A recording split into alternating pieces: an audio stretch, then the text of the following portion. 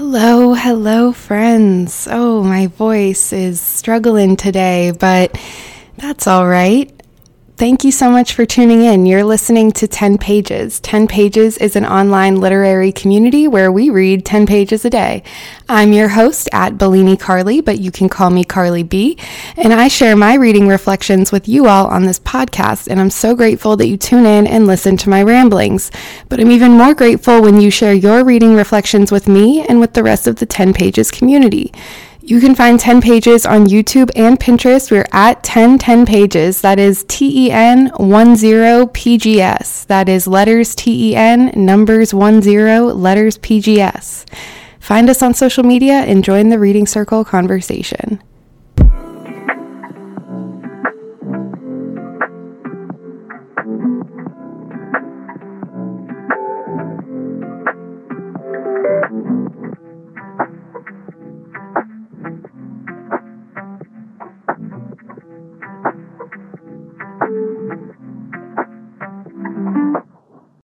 So the subject of today's episode is books that I think of when I think of New York City. This is just a quick little episode to talk about some books that I think of when I think of New York City, because I am traveling to New York City this weekend with my mom, and I'm so excited. My mom is an artist and an art teacher, and we're going to check out some art museums that I've never been to while we're in the city, and we're going to eat some good food and hit up some good bars, and I'm going to buy a book at a cool bookstore, and I'm just really excited to get out of Pittsburgh for the weekend and get to explore New York City. I love New York City.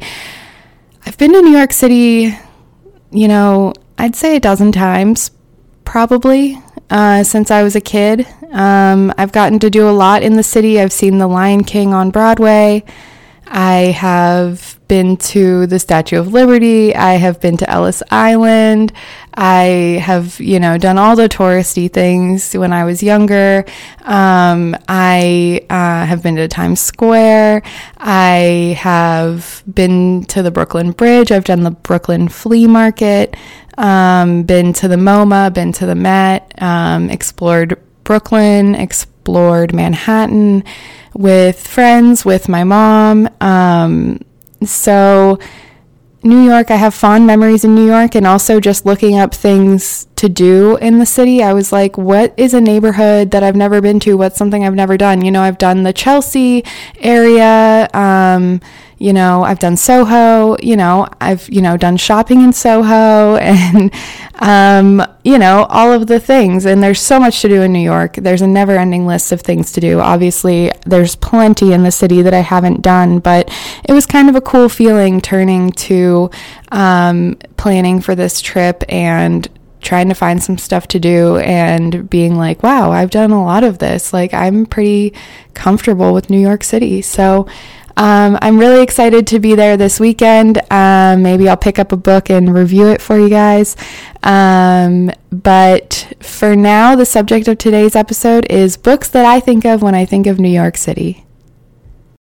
Okay, so I will begin by talking about the number one book I think of when I think of New York City, a favorite book of mine by an author that is near and dear to my heart.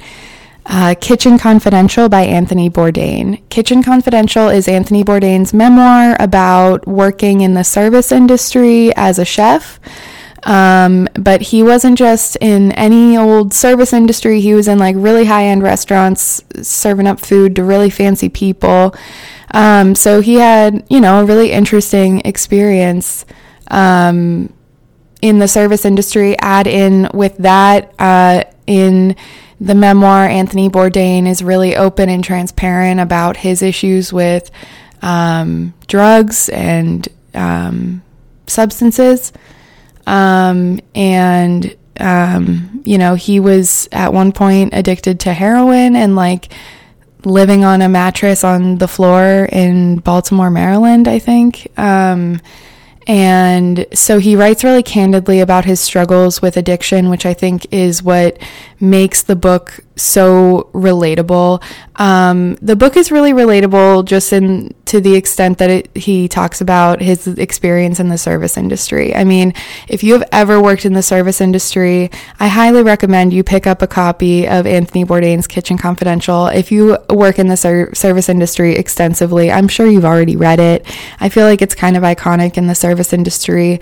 And, you know, he's pretty on point with talking about what it's like in the kitchen and on the floor. And so it's really relatable if you've ever worked in the service industry. But then I think what makes the book transcendent is that he talks about his struggles with, like addiction and mental health and just with coming of age. And that's putting it favorably for Anthony Bourdain to say that it's a coming of age novel, because it's really about him kind of fucking up his life in his 20s. So it's not like he is a young teenager, though he does write in the memoir about food memories he has from when he's a child and when he is a teenager. So it is like a memoir of his life and particularly of the coming of age years. But I think that he would even agree with me, which, rest in peace, I wish he were here to agree with me, that he was figuring things out like later in life. You know, he figured things out later in life. He didn't even get this book deal until he was like 40, and this book is really what catapulted him to fame. And there's an interesting like publishing background with this book too. Anthony originally wrote Kitchen Confidential as like a short piece for the New Yorker, or I think he was pitching it to different publications, but I think his mom worked at the New Yorker and kind of got him the in. I think this is the story. He got his short published in the New Yorker, and it turned into a book deal for a longer book about, you know, New York City and the service industry. And apparently Kitchen Confidential was inspired by a similar Parisian piece from the early 1900s, like 1912 or something, in Paris, where an author kind of exposed the service industry in Paris for what it really was. And the whole thing kind of reminds me of Upton Sinclair's The Jungle, which is really funny because when I was trying to think of books I think of when I think of New York, Upton Sinclair's The Jungle does come to mind, even though that's so lame and nerdy. If you're not familiar with The Jungle, it's a piece in which Upton Sinclair exposed the meatpacking industry in New York City for being really unsanitary in their production of meat for people to consume. And it was this like, you know, scathing expose that really changed the world and revolutionized like food processing regulations. Anthony Bourdain's book just reminds me of The Jungle, just because it's like New York City expose of the food industry, even though he's talking more about service, and he isn't exposing it for its gross practices so much, though he does. One part that really sticks out about Kitchen Confidential is that he talks about how like seafood at a restaurant comes once a week, so you don't want to order it at the end of the like shipment week because it's all gross and it's been sitting there for a while. So like, I forget what day it was in New York City that they get their seafood delivered, but he gave the day. He said it was like Tuesday or whatever. He was like, you want to order your seafood dinner on Tuesday, not on Monday, because that's like the end of the shipment week. So he exposes some gross practices, but for the most part, he's just talking about the culture of the kitchen. And what he's really exposing the most is the like macho man mentality in the kitchen, and this sort of just machoism in the back of the kitchen, and the way they make like your mom jokes and jokes about, doing inappropriate things with your wife, and like just really it's a boys' locker room in the kitchen, and that's really what he was exposing. And he, you know, wrote about how he didn't really like that. He was too sensitive for all of that, which is a really great aspect of the book as well. So I've gone on and on about Kitchen Confidential. It's one of my favorites, and Anthony Bourdain is a huge inspiration to me. He had a career that I just so admire, and his death hit me hard and still hits me hard. I just look up to him a lot. So to kind of grapple with why he committed suicide is tough. And suicide prevention begins with all of us. So I highly encourage you to check out the American Foundation for Suicide Prevention and get involved with that organization however you can. Suicide prevention is definitely a cause that is close to my heart and that I care about a lot. So I'll just plug AFSP here with the discussion of Bourdain. But back to the subject at hand, books I think of when I think of New York City, Kitchen Confidential is number one. Another book that I think of when I think of New York City, I've already done an episode about. It is called Just Kids by Patti Smith. And I am so excited because on this trip to New York, I'm going to go to the Chelsea Hotel for the first time. And I'm going to eat in the restaurant bar is called the El Quixote, and I'm going to get a drink and some appetizers there and hang out in the spiritual presence of Patti Smith and Robert Mapplethorpe and Jimi Hendrix and Janis Joplin and Andy Warhol and his crew. And I am really looking forward to seeing the Hotel Chelsea in person, in real life. I think it's going to be a fun time to see that. And I just did an episode about Just Kids. I just reread Just Kids, so it's fresh in my mind, and it'll be nice. I wish I could bring my book with me just to have it like a crystal or something, have the energy of the book with me, but I don't think I'm traveling that heavy. I don't want to just carry an extra book around that I'm not reading. So another book I think of when I think of New York City, obviously Just Kids by Patti Smith. It's, as much as it is an elegy for Robert Mapplethorpe, it is a love story to New York, about New York City. So being an artist in New York City. So I'm excited to after I've just read Just Kids, I'm excited to be back in Greenwich Village and Washington Square Park and just be back in that vibe that Patti wrote so vividly and fluidly about. And finally, a book I think of when I think of New York City is The Catcher in the Rye by Holden Caulfield by J.D. Salinger. Main character is Holden Caulfield. Last but certainly not least, book I think of when I think of New York City, The Catcher in the Rye by J.D. Salinger.